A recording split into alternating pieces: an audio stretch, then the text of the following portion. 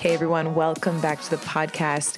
I have some very exciting news to share with you all, and if you follow me on Instagram, you may have already seen I wrote a book, and it is about birth. And if you're a man, you don't have to turn this podcast off. I'm not going to tell you everything in my book, but I am going to tell you basically just the backstory and the testimony of how the book came to be. And I'm titling this Just Obey God, because every single one of you listening, every single one of us walking on this earth has a God-given assignment and a call.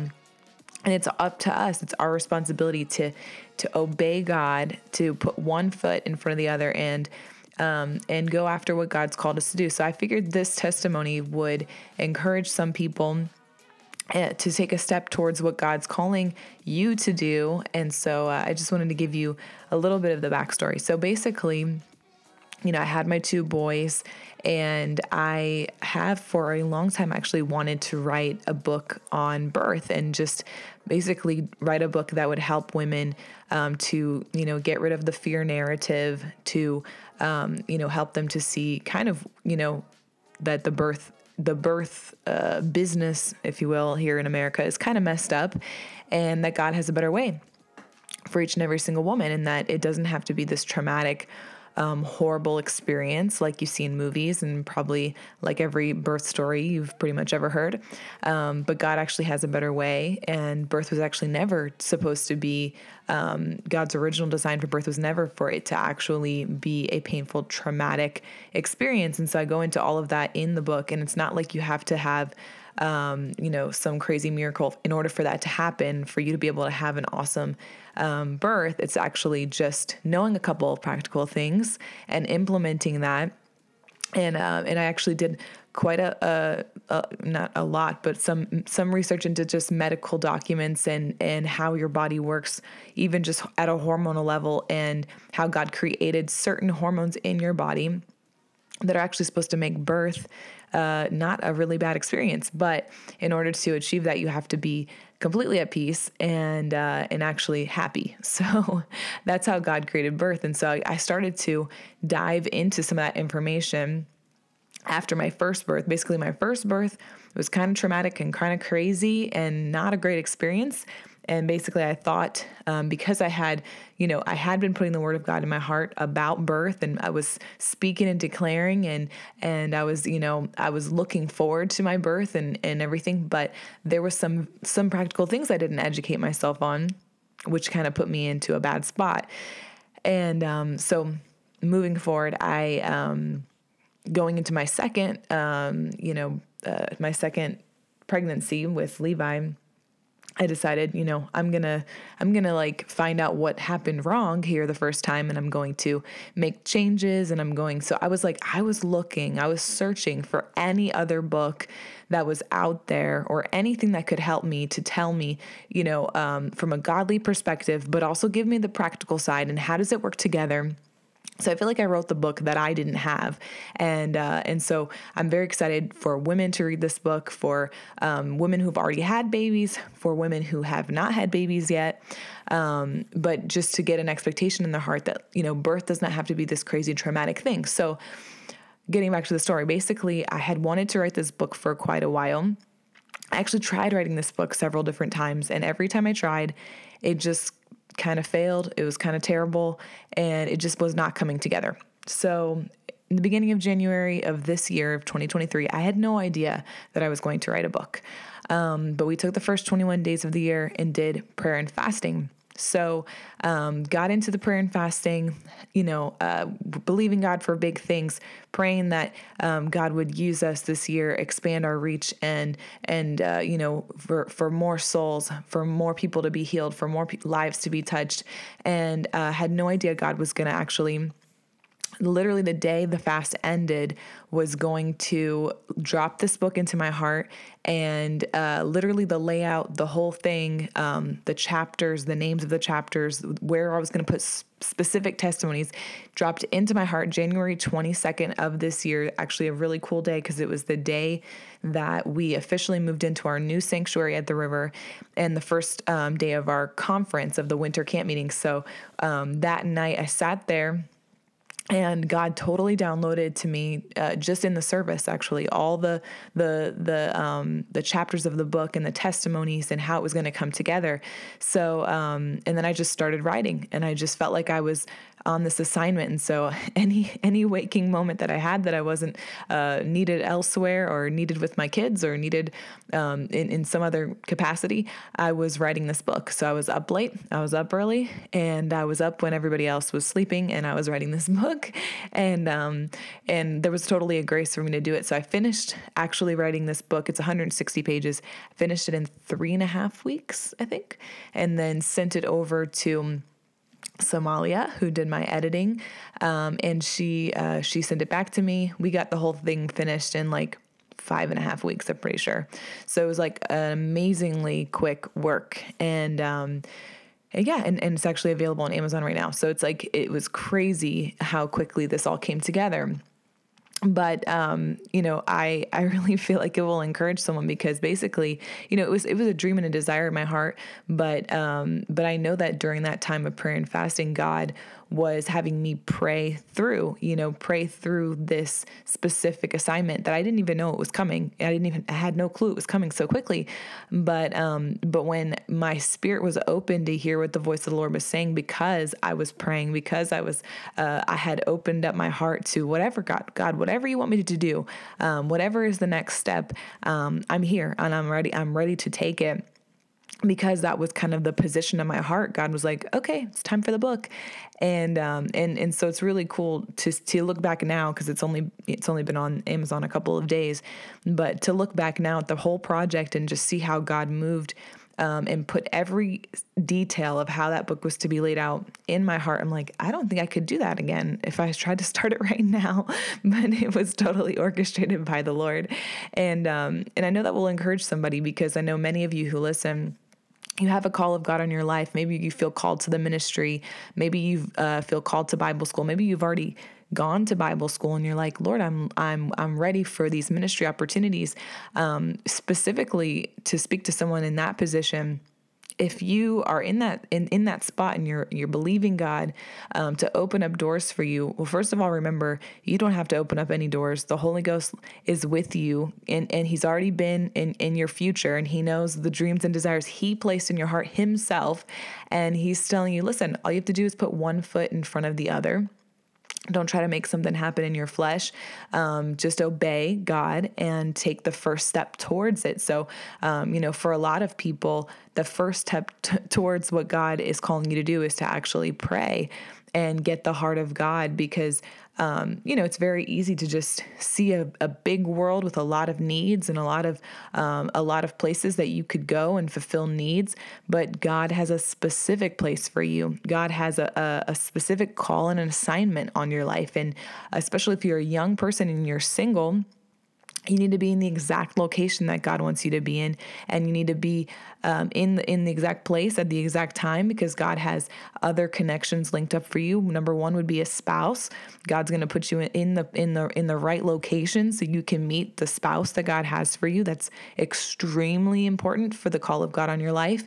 Not that you can't already be in the call of your life if you're not married, but I'm just saying you don't just try to go to Starbucks every Saturday to try to meet somebody. You go where God's called you. You go to the church God's called you to, the Bible school God's called you to. That's where you're going to meet somebody. God's not going to unequally yoke you with somebody, and you don't have to do anything awkward or weird like Christian Mingle or FarmersOnly.com. You don't have to do all that. God can actually bring you a real life person in person who doesn't have a cat picture as their profile pic. And I don't even know why I'm getting into this right now.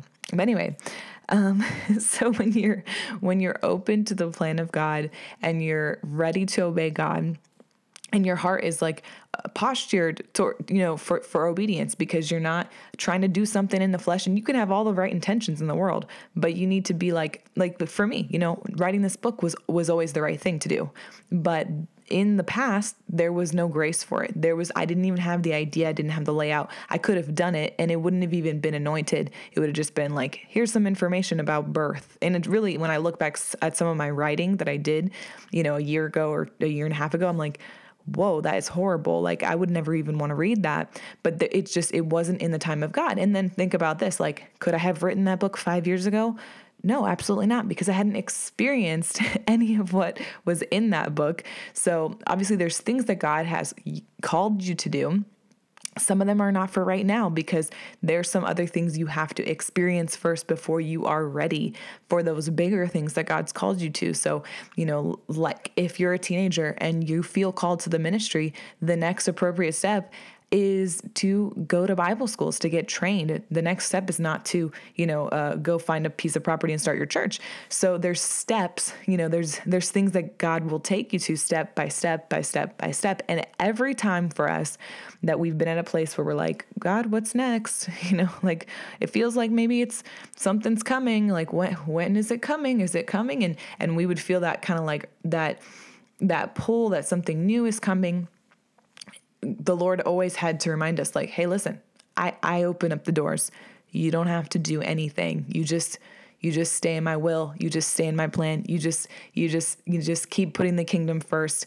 I'm going to open up the doors. And that's how it's happened every single time. So, my biggest encouragement to you is if you feel called to the ministry or you feel called to do something big for God, even if it's a podcast or getting started on YouTube or getting started on just ministering to people online or booking meetings or something like that. Just first of all, pray, get the heart of God, get the mind of God on what your assignment is and the location of that assignment. Very important. And then take the first step towards it. You don't have to do it all in 2023. You don't have to do the full purpose and plan of God for your life this month, but you take that first step towards it.